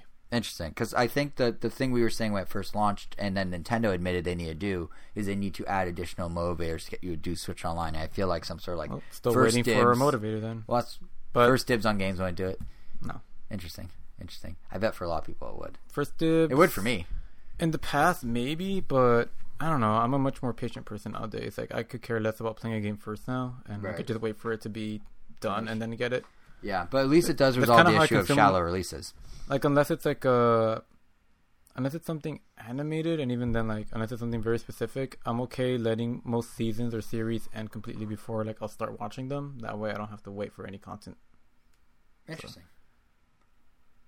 So, yeah, like, it has... So even a situation like ARMS or Splatoon 1 or 2, you would still not even... Yeah. Like, if they do it through this or if they do it on their own, you still just wait till all the DLC's done, it sounds like. I mean, like, I tested out, and it just depends. Like, Yeah. if it's like a okay, I'd probably just go back to Smash or whatever. Right. Interesting. If it's like this amazing thing, then, I mean, who knows? Yeah. But Guess it's hard to say without concrete. But it's not gonna... But saying anything before that is not gonna make me swing one way or the other, I guess. Right. Because it could go either way. Like, Tetris was kind of like, well, I already have Puyo Puyo Tetris. I don't really care. See, I have Puyo Puyo too, and I love. I mean, Tetris 99 was fun, but I'm still playing. I mean, it's kind of an afterthought for me now. See, it's still front and center for me. That's what's so interesting. That's why I was saying, like, I played it for you 3 must hours. Be a pro now. I'm not actually. You be T-spinning now or what? No, but I got. There was a streak. See, those 3 hours I was playing where you weren't impressed by how long that was, only to admit that you never played Tetris 99, which should make the fact that I played for 3 hours say something. The hours is nothing to gamers. But Tetris 3 hours. But the point is, no, it's any game. There was a point. There was a point during those 3 hours. Tetris there was a point during those 3 hours where I was consistently in the top 15 for like 6 straight matches. So I'm getting better, or I got paired with people that were really bad. I don't know, but I like to think one day I'll get number 1. The highest I've ever gotten is I think it will 8th. I mean, I don't know how it pairs people, but I like to think it pairs people with similar skill sets. It's based on level because you level up as you go. So, the problem is, as I level up, it's not because I'm getting better. I don't think. I think it's just because I play it so much that gives me the tiniest experience points, and then slowly stacks. I mean, experience is still experience. That's as true. long as you're getting something from the experience, that's all that matters. That's true. That's and true. I hope you are. I like to think so. I mean, I got the Splatoon skin. I got that, and the Game Boy one. Oh, I didn't even know there was a Splatoon skin. Yeah, they did the Maximus Cup for Splatoon Splatfest. That's what I was talking about before. But anyway, while we're on the topic of interesting, weird, fascinating, different strategies for Nintendo, let's switch gears a bit, no pun intended, and talk about that other thing that happened since our last episode, the Switch Lite. It's real. It actually happened, and ironically, the announcement was made the day after our last episode, where I went on a whole rant about how strange it is that Nintendo hasn't announced it yet. So clearly what happened. And I was like, let's be patient. And I'm like, no. And my patience paid off. Here's clearly what happened. They listened to our podcast as soon as it went live. They told their marketing team they gotta hurry up. And then they got the news out ASAP to appease me and me alone. Because you're like, no, patience is a virtue. I'm like, what are you talking about? And Nintendo's like, oh god, Jason's mad. And then here we are. We have the Switch Lite. There's literally no other explanation for the timing. So none whatsoever. Ask them it where is all because of me and me alone. Ask them where the SNES games are on Switch. Nintendo, listen, we know they're coming. You've hinted at it. Bring us the SNES games. They'll be out by Monday. There you go. Really appreciate it. Yeah, anytime, man. That will motivate me. Right, okay. But anything after NES will motivate me to keep a subscription going. 64? Of course, yes. What game would you want? What would be like the go-to? I would hope they would have the Banjo. They must, sequely. given. But I mean, mainly, all the multiplayer games. I want Mario Parties 1, 2, and 3. I want Smash 64 because that will make it easier to play with, like friends and family. Yep. Mario Kart 64, Pokemon Stadium 1 and 2, not for the battling part, but just for the mini games. Yes, exactly. Scyther Saws. All of them. Tongue Sushi. A lot of them are just really fun. They're all really fun. There's just so many good N64 like party games. Yeah.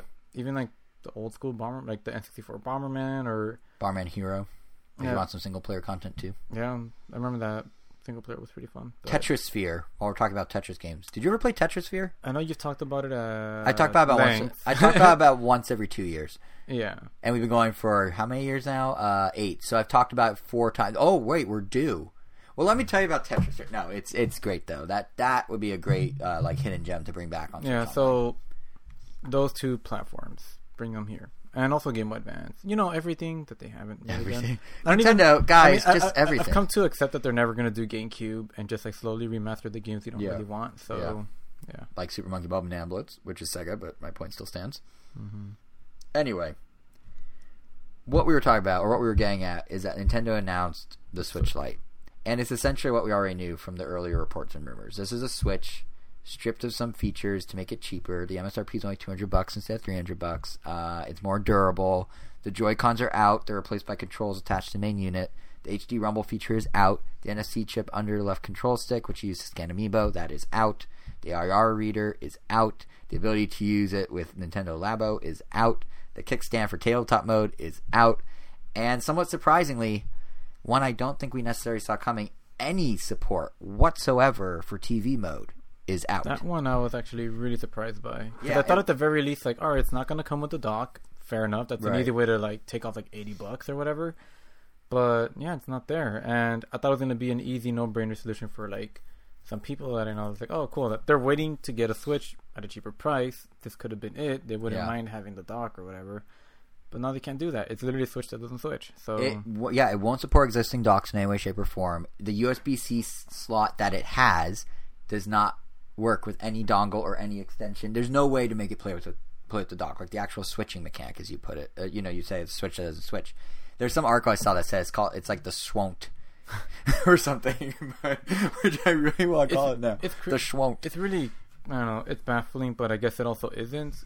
Because, I mean, if you want a Switch console, I mean, you have it. It's literally there, and you can customize it all you want. Like, I can't wait to get those purple-orange Joy-Cons and hope they sell them in reverse so that I could have a full orange or full purple. They will not.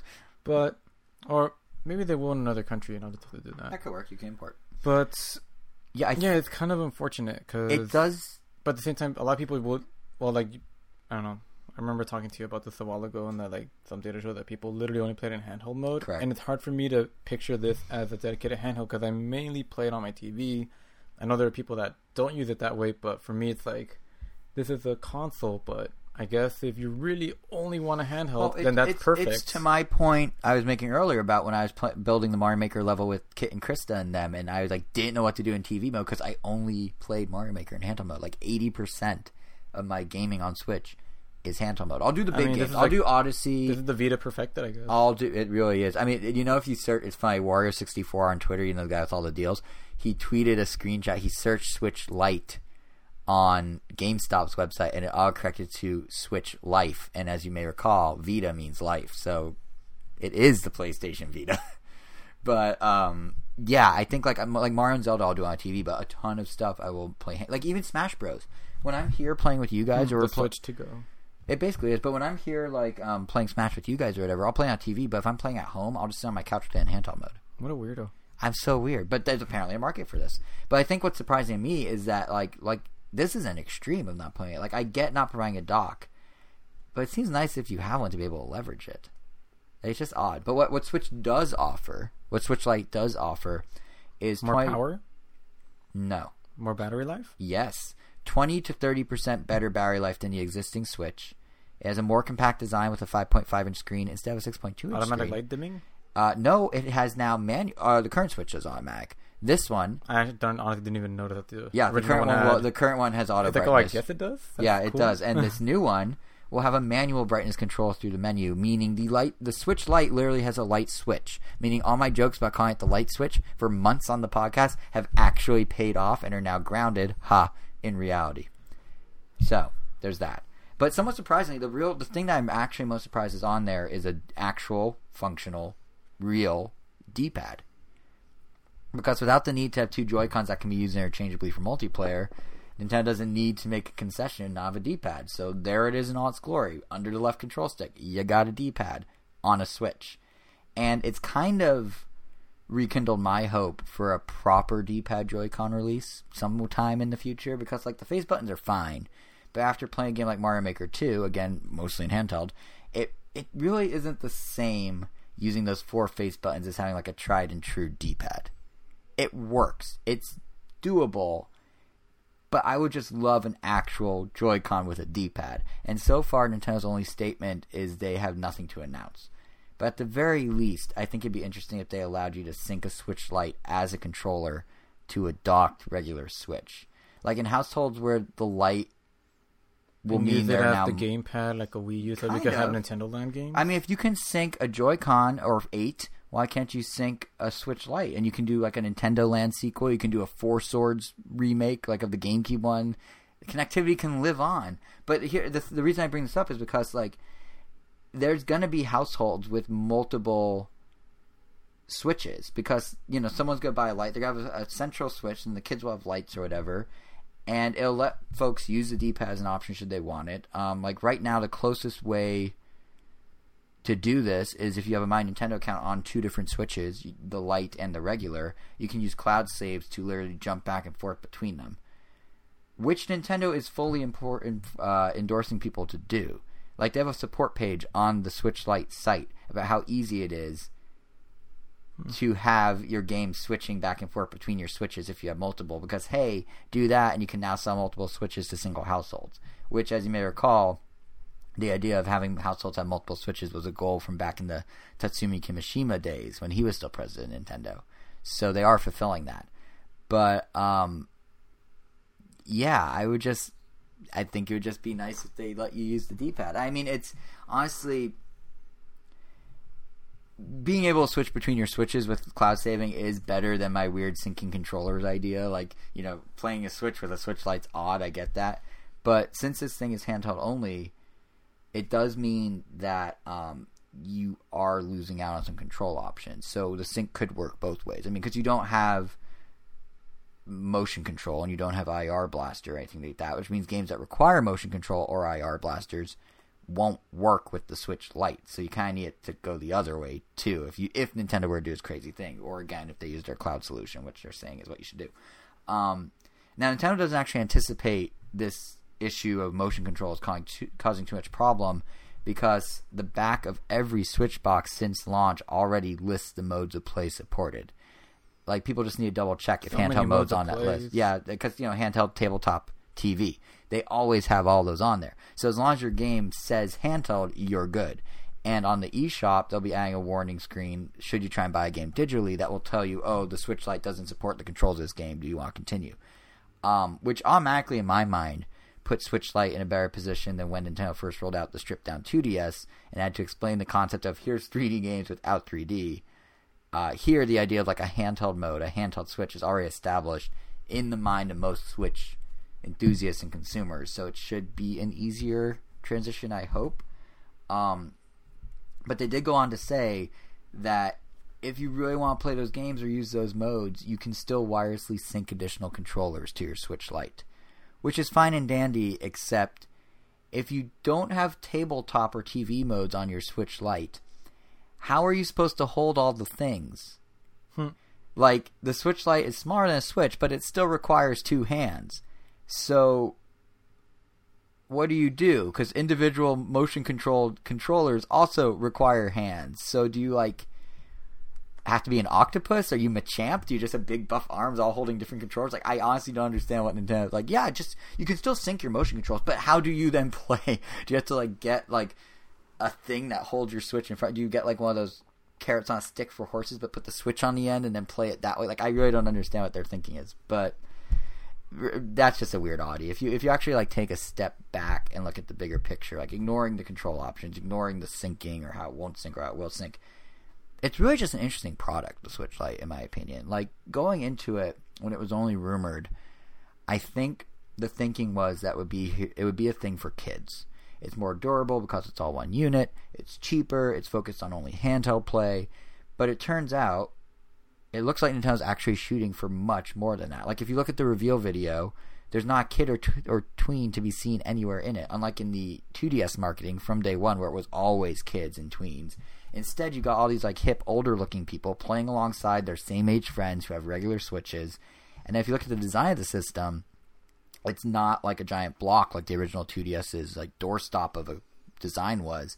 Nintendo seems to have learned from how the new 2DS XL has sold and reached a broader audience than the chunky original 2DS, and they actually made the Switch Lite look nice. It looks sleek. It you know, like the hands-on reports I've been reading, it's using the exact same plastics as the 2DS XL, and it looks design-wise very much like an original Switch. It's just slightly smaller. 2DS was very comfy to hold. Yes, it was comfy to hold, but it was the weirdest design Nintendo's probably ever done. Yeah, it was really weird to look at. And there's no way that someone older than 12 would feel comfortable playing that. I mean, those Omega Ruby and I guess Alpha Sapphire ones look pretty dope. They were cool, and they are doing a Pokemon one for this one too. Yeah, which also looks neat. It does. But yeah, all these things I'm saying about the design and how the Veos had older people, all that to me points to Nintendo having higher aspirations for a Switch Lite than just the kids market. And part of this is probably because they realize there's a huge chunk of 3DS owners they could appeal to. Because data recently came out that only 24% of 3DS owners in the United States have a Switch. That means there's 76% of 3DS owners who could be upgraded to the Switch ecosystem, but for one reason or another have not yet. And according to an interview I was doing with Doug Bowser, Nintendo America's president, he cited your exact metric you were saying before, that Nintendo's own internal data shows that a lot of people will stick to a single mode of Switch play. You do TV, I do handheld, but they're pretty set in their ways. And that means that if even a half or a third of that 76% of those 3DS owners who haven't yet upgraded are like, oh, I only play handheld, that's a lot of people where a $200 sweet spot for a handheld-only Switch could be extremely appealing regardless of age. Because $200, that's the sweet spot Nintendo's been using in the past for 3DS sales, for Game Boy Advance back in the day, for DS back in the day, for DS XL. Like, they know that price point works for a handheld-only device, and they know there's a chunk of people that only play handheld, and they know there's a chunk of people who own a handheld, would pay that device, but have not jumped to Switch. So we were always talking about, like, oh, it's for kids, but it seems like it is not at all for kids. It's for anyone that just wants a handheld. They're just making it a kid-friendly design that doesn't look kiddie. So it's an interesting, it's like an interesting Venn diagram they're building, opposed to just the one audience we thought might be going to. And what's also kind of interesting is Nintendo's also going to sell the 3DS alongside the Switch Lite. So while for all intents and purposes you could argue the Switch Lite is set to become their new handheld, and again, most Nintendo handhelds start at $200, so this is in line with that.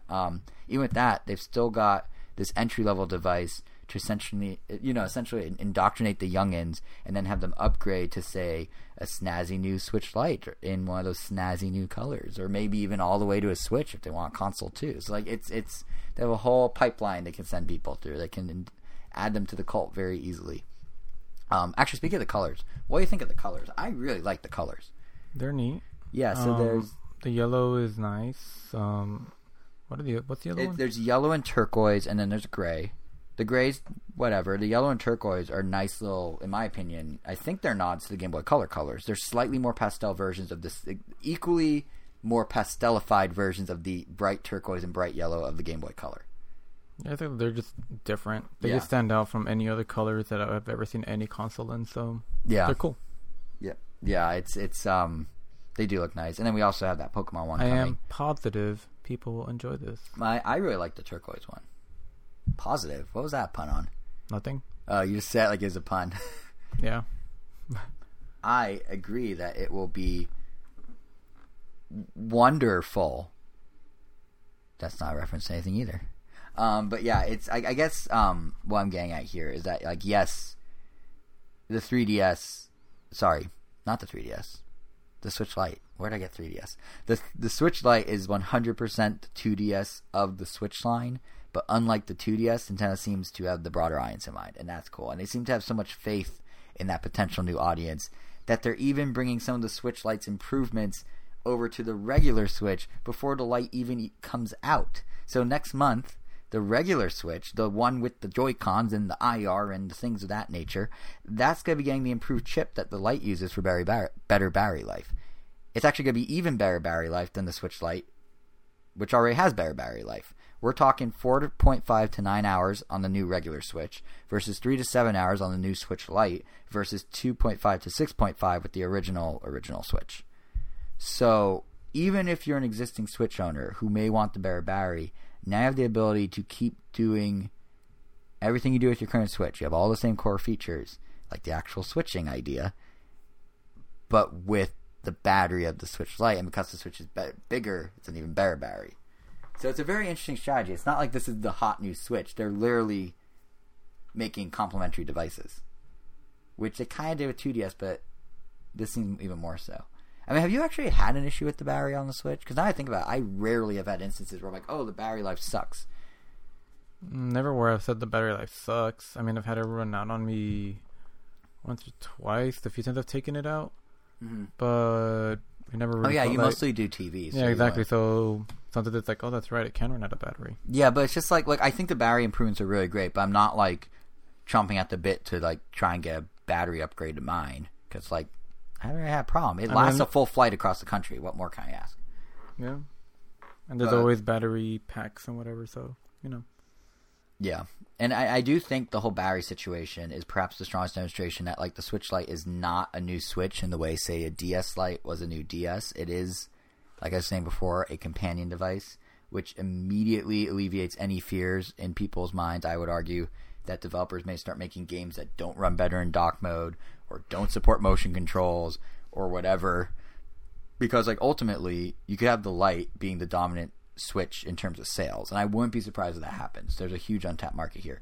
But if Nintendo's going to keep the flagship regular model up to date spec-wise and insist that it's the baseline, as Doug Bowser claimed in a time interview they plan to do, it's going to be very hard for devs to not develop with the full feature set of Switch in mind. Because I saw a lot of complaints before the revamped regular Switch was announced with the new battery. A lot of people were like, oh no, does this mean like devs are going to give up on features? Because, is Nintendo saying HD Rumble's dead? Is Nintendo saying motion control's dead?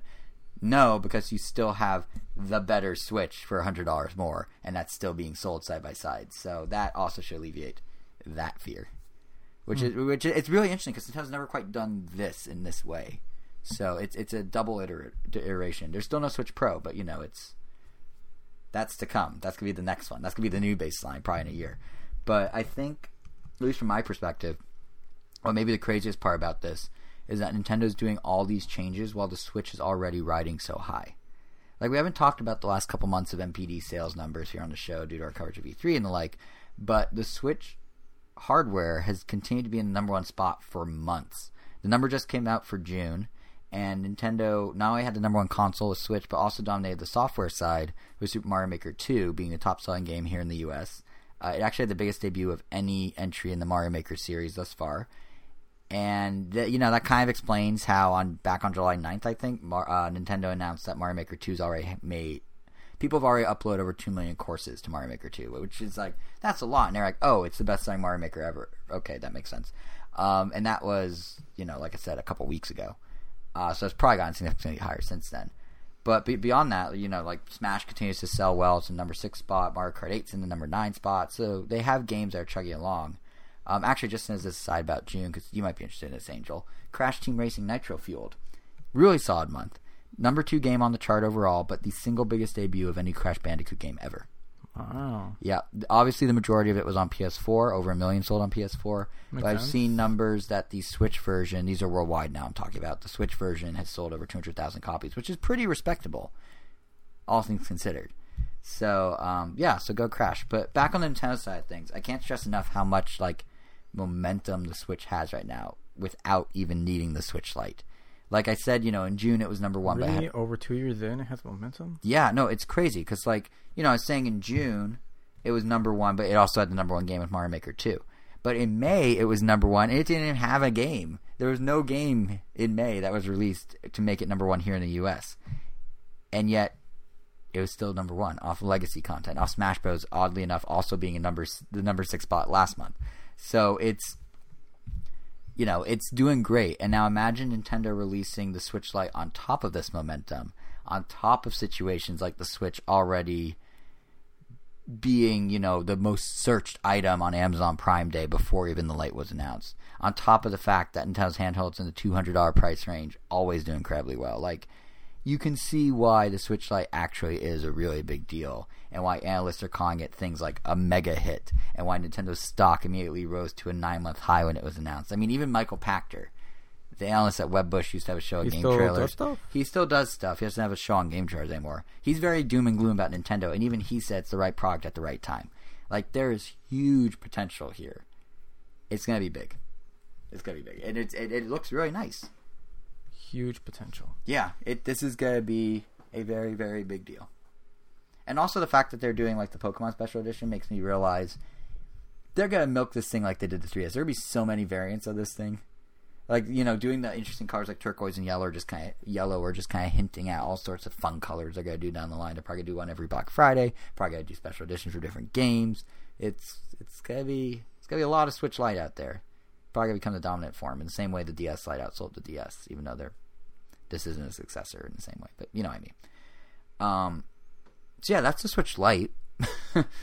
Any thoughts that I didn't think of? Anything you want to add? I think you just about thought of everything a normal person could think of. I think I exceeded what a normal person could think of. I clearly am obsessive. Now, if only I could be as obsessive about the other hardware news for Nintendo, which wasn't as good. The Joy-Con drift situation. For us in the Nintendo enthusiast circles, It's been a known problem for a while, but man, it really blew up in the mainstream just these past couple weeks. And I mean, I guess for good reason. It's become a worse and worse problem. Nintendo barely addressed it until recently. And like, it's a weird situation. I mean, have you had the Joy-Con drift situation on your Joy-Cons? As far as I can tell, I have not. Mm-hmm. But I haven't seen it on mine either. I mean, the only thing I've noticed is some other issue. Just it's more the sensor being very delicate. Like, I know this was addressed by Nintendo, where like they literally just add like a metallic sponge inside your Joy-Con, just because if it just has trouble, if any part of your body is in front of the Joy-Con, it will just lose connection, which could cause the drift. Maybe that is what it is, but I don't know. I guess I've just been more conscious about where the Joy-Con is relative to any part of any human body, Right. Which you shouldn't have to do. Right. But yeah, I don't know. So I guess I'll have to test it out and make sure I don't have that, because if it is the case, I don't want to not send it and then this whole thing is over and then it's like... Yeah, it's just so weird to me that, like, so they're saying, oh yeah, just keep it away from your body, we put the little foam thing in, whatever. But then how is it that there are people who are buying Switches well after the launch versions that are still running into this issue? It's so bizarre to me. And Nintendo was so... Like, first you had to be under warranty, and then they like kind of tiptoed around it. They finally issued an initial statement, which said nothing really. They're just saying, at Nintendo, we take great pride in creating quality products, and we are continuously making improvements to them. We are aware of recent reports that some Joy-Con controllers are not responding correctly. We want our consumers to have fun with Nintendo Switch. If anything falls short of this goal, we always encourage them to visit support.nintendo.com so we can help. Okay, so that does acknowledge there's a widespread problem. It sounds like it's maybe perhaps a small problem. But then, next day, it gets filed a class action lawsuit about it. That Nintendo's like ignoring them. That Nintendo's purposely, not addressing the issue. And now, finally, they've tackled it. They are internally telling their support staff, go ahead and fix it no matter what. Go ahead. It could be out of warranty. It can be in warranty. It'll be free. Did you happen to keep up with the trial or the exact lawsuit? They just filed it like 2 days ago. Ah. Yeah. No, there's no actual trial yet. But I think the lawsuit's what got Nintendo to finally be like, screw it, we'll fix them all. But the fact that it took that long for them to say that, the Switch's been out for over 2 years. This issue was supposedly an easy fix with some foam, but then still kept happening.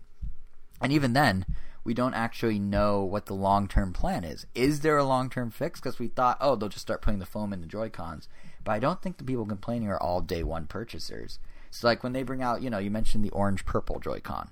And there's also the blue-green Joy-Con. Those come out in October, those pairs.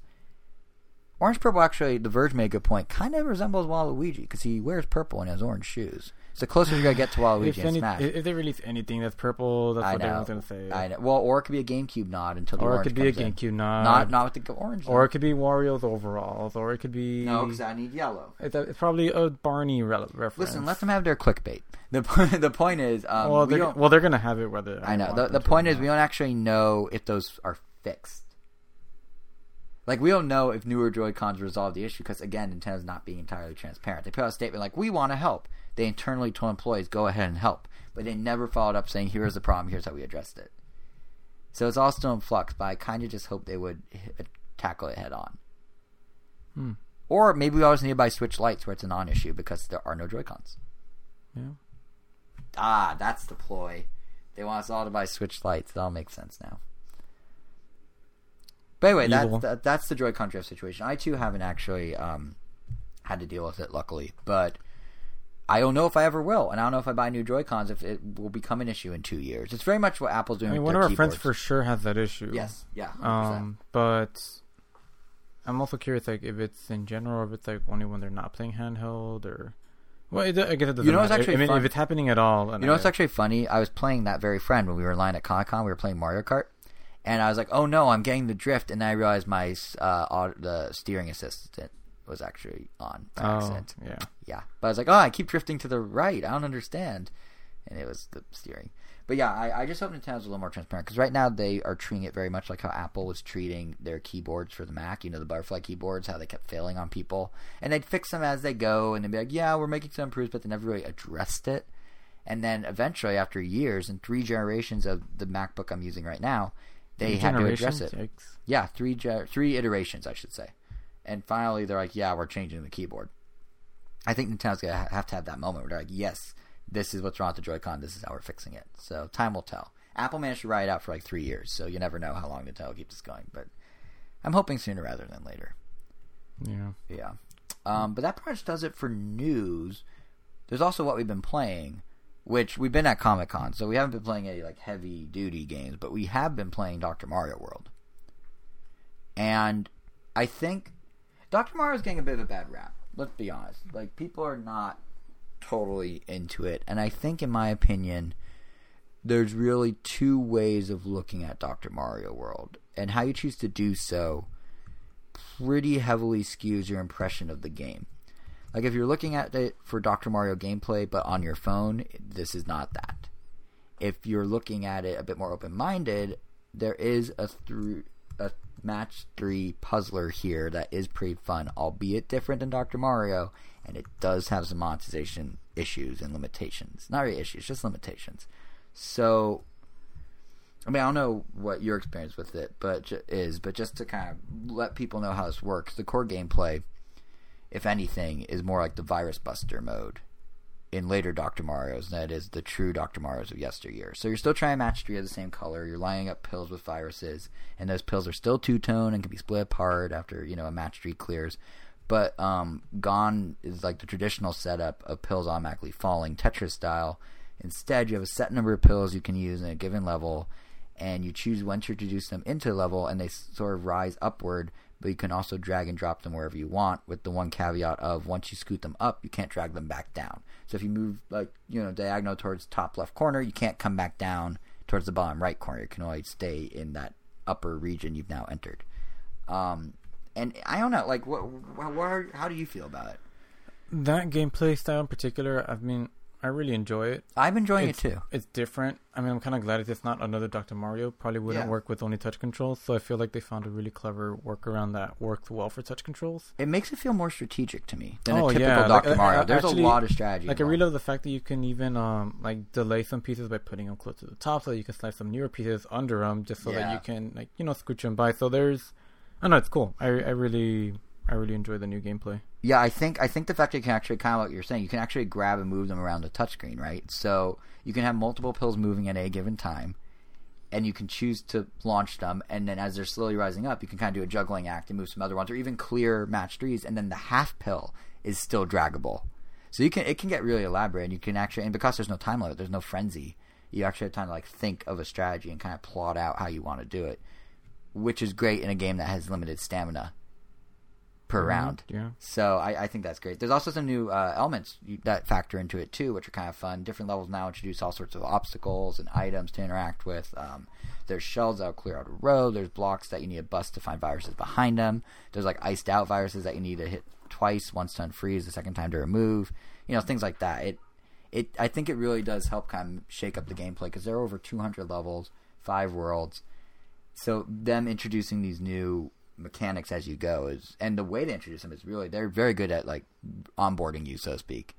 And yeah, it's fun. It's fun. But I think if you want, I don't know how much you've dabbled in the versus mode, but I think if you are someone that's looking for the old frantic feel of Dr. Mario, you're going to want to play the online multiplayer mode. And this works both with friends you import from Facebook and Line, and enemies, or with strangers, and you can make enemies. Or strangers, yeah.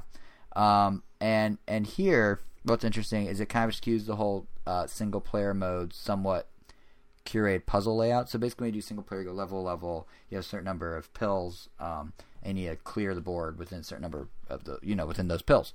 But in multiplayer, it takes the puzzle mechanics of dragging and falling up, but throws them into a more traditional Dr. Mario. And to me, it's super fun. It's like, basically, after you clear a certain number of viruses, you can send them to your opponent's screen, like any multiplayer puzzle game, and it becomes a bit of a tug-of-war until one person's screen's totally full, very much like the original Dr. Mario or even Tetris. But what's nice about Versus is that, at least from what I've played so far, the monetization system isn't too bad in Versus. You basically have a competitive Dr. Mario-ish puzzle game that's like a hybrid normal Dr. Mario and the Dr. Mario World single player, but there's no stamina meter to worry about. You just keep playing. It feels not like a mobile game, which is what's really nice. And while there are different doctors to unlock through like a more typical gacha system, They each have their own attacks and defenses. That determines how many viruses you can send to your opponent or how many you block from coming to you. You know, none of the matches I've encountered have actually felt too unbalanced or too pay-to-win-ish so far. Part of it is because each Doctor has a special attack as well, like clearing a full line at once, that sort of counterbalances the other stats. And I feel like you can also, because there are the assist characters you can add, so you can have like a Goomba or Koopa Troopa or whatever, that can be applied to sort of buff you a little. So there are ways around it where the gacha system, for me so far, has not been a huge hindrance in the enjoyment of multiplayer. I don't know how much you've tried multiplayer. No, yeah, that's the same thing. Considering like I don't really play this game that much, like I played enough. Right. The only game I really play a lot on mobile nowadays is mainly just Brawl Stars. So, like, if I'm gonna dive deep into, I mean, that's what I like about this game is that you could just play it pretty much your heart's content. There's like nothing really stops you from playing it. Well, multiplayer, single player. There's either way, yeah, like multiplayer or by yourself. Yeah, but this is mainly a multiplayer game. But like Dr. Mario, like I don't know, I'm satisfied after like 1 or 2 levels or 1 or 2. You meant Brawl Stars? You could play your heart's content. I thought you meant Dr. Mario. Oh yeah. No, yeah, so because that's like the game I mainly like play a lot more of, like Dr. Mario or any other phone game. Like I'll barely touch. I'll do like 1 or 2 levels at a time or one match, and then that's kind of it. Yeah. Then I'm kind of satisfied. So for that, if you're like playing a little bit here and there, it feels like perfect. Yeah, and that's a really good point, because like if you look, so multiplayer doesn't have stamina and stuff, but single player, like if you look at the single player mode versus the multiplayer mode's monetization, you start to see the monetization creep in on single player. So if you're someone that only plays a game or two like you, it's fine. If you're coming from the perspective of someone who like firmly lives in the Nintendo console world and was all in on, you know, them charging $10 up front for Super Mario Run a couple years ago, you're gonna feel it. The monetization stuff gets in the way. If you're trying to play for a longer period of time, that sounds like you are, at least, Angel. Yeah. Like I mean, single player basically, just to give a sense of how the structure is, it is Candy Crush. So if you play it regularly, if you play Candy Crush, this isn't gonna be a big deal to you. But for those who don't or haven't, what it means is you're going down a world map, you're going level to level. Each level is a 3-star rating you can earn. Each time you make an attempt on a level, you lose a heart. Whether or not you succeed, you lose a heart. And the first 20 levels are heart-free. You're fine. You can play them as much as you want, but then you start losing hearts. And once you're out of hearts, you either need to wait for them to recharge or you buy more using purchasable diamonds, and I think packs of $3. So you're basically stopped in your tracks if you want to play for more than a few minutes at a time. So if you're playing Angel style, you're good. If you're trying to play Nintendo fan or Jason style, like, you know, Nintendo first player or Jason style, you're going to be like, wait, what? And it can be frustrating because if you're trying to get a higher star count on a specific stage, or even just clear it for the first time, you know, in one of the later courses where it gets harder, you can fine-tune your strategy, you can figure out how you're going to do it, and then you're just suddenly stopped, and you either pay up or wait and hope you don't forget the strategy you came up with for how to do that level. And it just feels like, I mean, it's as sleazy in a way as other mobile games, but it's still not, like, it's no worse, but it's not a great feeling anyway. And kind of in that same vein, like, I should say that while I didn't yet experience any pay-to-win vibes in Versus, there's potential for them to pop up. I mean, so far it sounds like neither of us had to worry about that, but like there is a chance that as they add more characters, it's going to become frustrating to have to spin the wheel in hopes of getting a new powerful one, only to be stuck with some boring old one. The nice thing they do, unlike some games, is actually tell you the percentages, the win percentages for every given character, so you know, oh, this character's a 2% chance, so I'm going to have to do this a lot. But in a way that also rubs salt in the wound, because you're like, oh, if I want Dr. Baby Mario, if he ever becomes a thing, and he's like a 1.2%, it's like, oh god, like maybe he has some super cool ability, and maybe he has some really souped up stats, but that's a pain to get, and that's going to really be where the gotcha feeling hits. I mean, as Walter White once said, tread lightly. Yeah, I guess. But I think... Oh yeah, you're not there yet. I know the line. Yeah, but I think the monetization issues, like... You're not allowed to acknowledge it yet, is what I'm saying. I know the line. Pop culture, man. It's gone beyond the show. Fine. You're legally not allowed to acknowledge it. Let me back up. What? Is that fair? No, you're not supposed to acknowledge it. Well, I can't be like, what? Like, I don't understand. No. I just ignore you? That's the law. Okay, well, I can ignore you pretty easily. Anyway, so monetization strategies. I wish I could. No, what I was going to say is I think because of these monetization things, I wouldn't say issues, just existences, I am curious to see how Dr. Mario World's going to do in the long term. Because right off the bat, its first week, Dr. Mario World was downloaded 5 million times. That's data from analytics from Sensor Tower. They track all this stuff. And it sounds good, $5 million. But it's actually on the lower end of Nintendo's mobile app debuts. I think only Dragalia Lost had smaller first week. While Fire Emblem and Mario Run, they were at 8.4 and 8.5 million respectively. And Pocket Camp, Animal Crossing was at 14.8 million. So $5 million for an opening for Dr. Mario is not great. So if Dr. Mario is going to become this big monetization breadwinner for Nintendo on the mobile side, they might want to kind of counterintuitively loosen up some of their monetization schemes, because A, it'll keep those playing happy and keep them playing, and B, it will give it more positive word of mouth. Because while we're sitting here saying like, oh yeah, it's fun in these chunks and I really like Versus, and you like playing a couple rounds and then you go back to what you're doing, the dominant conversation I've been seeing online is a mix of people disappointed in how much is monetized and disappointed that the underlying gameplay beyond that monetization isn't even Dr. Mario, that the Dr. Mario they thought it would be. So if Nintendo can show people there's actually fun to be had with the new structure, as we've discovered, maybe they can make some more money in the long term. So maybe if they scale things back a little, it will help them long term. I mean, it's not all that unheard of for a mobile game, to evolve in ways perhaps not originally planned, or to change up monetization. Look at our old standby, Pokemon Go. That game has seen so many changes, both in terms of gameplay and monetization opportunities, through the introduction of new items and new mechanics, and it never really relied on gacha. It just slowly and steadily expanded out its premium offerings in tandem with new gameplay hooks. I mean, just this past week, they completely redid the appraisal system for your caught Pokemon to specifically address that players want to know their Pokemon's IV stats. So it actually gives you breakdowns and tells you if it's perfect and whatnot. Basically, is it perfect or trash? Exactly. And then they also changed how trainer battles work. So if you're training against a team leader, a computer controlled character, it's a whole different mechanic that was, which again isn't even a feature that existed 2 years ago, and now they've already changed it a second time.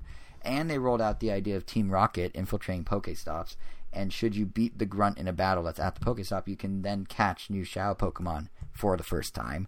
And all these sorts of additions have helped the game bring in, over the past 3 years, over $2.65 billion, according to Sensor Tower.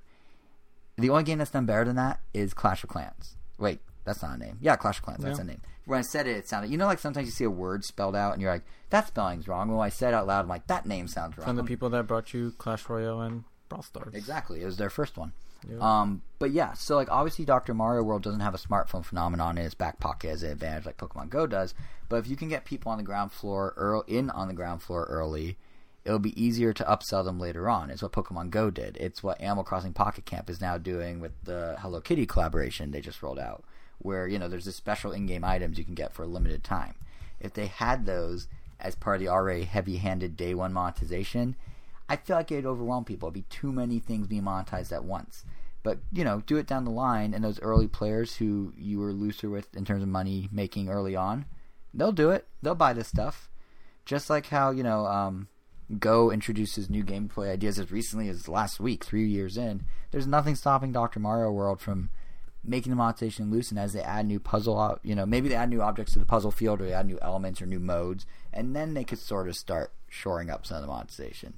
Data miners have already found there's additional characters on the way, or doctors, I should say. So if I were Nintendo, I would take the feedback currently about the monetization to heart, and I would strip it out a bit just for now, let people actually play a game, experience a different gameplay, and then, sort of slowly trickle it back in, and it can be at this point in 6 months. They did this exact same thing with Fire Emblem. Remember when they took out a whole layer of gacha 6 months, or not Fire Emblem, was it Fire Emblem? Fire Emblem or Dragalia? One of the two. They took out a whole layer of gacha a few months in. I feel like they might want to do that for Dr. Mario, because there is... Well, getting any amount of gacha out will definitely be good. Yeah, and as we both have attested to, it is a fun game. People are being turned off because they're being bogged down by all the monetization. So, we'll see. The thing about mobile games is they're constantly evolving. They're never done. So, maybe in 6 months, the conversation will be very different. But right now, it's a good game that's being saddled with some overly aggressive money making, which, to be fair, every mobile studio is doing. Every mobile game does this, but Nintendo is supposed to be the one. They're supposed to take the high road. So that's my 2 cents. I don't know if you have anything to add about Dr. Mario. Not really. All right, well, in that case, I think just that I'm glad Dr. Bowser's a thing. He's a great thing. He only has a 2% chance of being unlocked, which everyone keeps using as an example of the low unlock rates, but I'm like, but he's available the second you start. he's a freebie at the beginning of the game. Why would you need to unlock him a second time? But whatever. You do you, internet. You do you. And we'll do us again in actually less time than usual because we'll be back in our usual episode time slot or day slot of every other Sunday. We'll be back on August 4th, and it should be an interesting one because it'll be right after Nintendo's next financial briefing, which, usually comes with news beyond just the numbers. So we'll be covering that, whatever other news may break, have impressions of everything we've been playing. But perhaps more importantly than any of that, next episode also marks the return of an old tradition of ours we haven't done lately, which is a third chair. If you thought I talk a lot, I will talk just as much, but it'll be two people that get ignored instead of just one. No, in all honesty, we're going to bring in a third person. It changes up the dynamic. It's fun. We used to do it every so often. It's kind of like a little treat. Did you catch that foreshadowing in the beginning when I said adding a third character to a dying franchise or season? I did not, but that's great. That was smooth. But, so we're going to shake things up. We're going to add the third character to the not dying show or season. They could be the Urkel to the... I don't want to be the Urkel because he's going to have catchphrases. No, I know, but I mean, that skyrocketed the show's popularity. That's true. It basically became the Urkel show. Hopefully it's not the Poof to the Fairly Odd Parents. Cause... Or the Poochie to the Itchy and Scratchy. Well, and then he randomly takes off in the room. But I mean, that was the whole joke of that, yeah. I thought you were actually going to say... I don't remember what the... A little side tangent, but I feel like no show encompasses that concept more than Fairly Odd Parents. I've never actually seen Fairly Odd Parents. Gasp. Interesting. Well, I mean, it was a very popular show. I'm sure you knew. Yeah, I know of it. Yeah, I really enjoyed it for a while, but there was a period where I think I just stopped watching it, and then at some point I know they added, they had a baby, and then they had the baby be a regular in the show. Right. But I guess it still wasn't doing well, so then they added a dog, and then that still wasn't doing very well, so then they added a second kid. Are you implying that in a few years we're going to have 8 people on this podcast? It's going to be a round table. It's going to be a round. We did that. Do you remember the first Con-Con I went to? We did that. We had a bunch of our friends on. It was 6 people. Was it? 6? Or maybe it was 4. 5. 5. 4. Okay, 4 I could believe. 6 and 5. Listen, we're going to be the Knights of the Round Table. The Knights of the Random Nintendo. At that time we only had 1. Don't go listen to that episode, guys, because the audio quality is going to be basically like shouting into a opera house. But yeah, so we'll be back with our third chair in, I was going to say 2 weeks' time, but it's really not. It's like barely over a week, August 4th.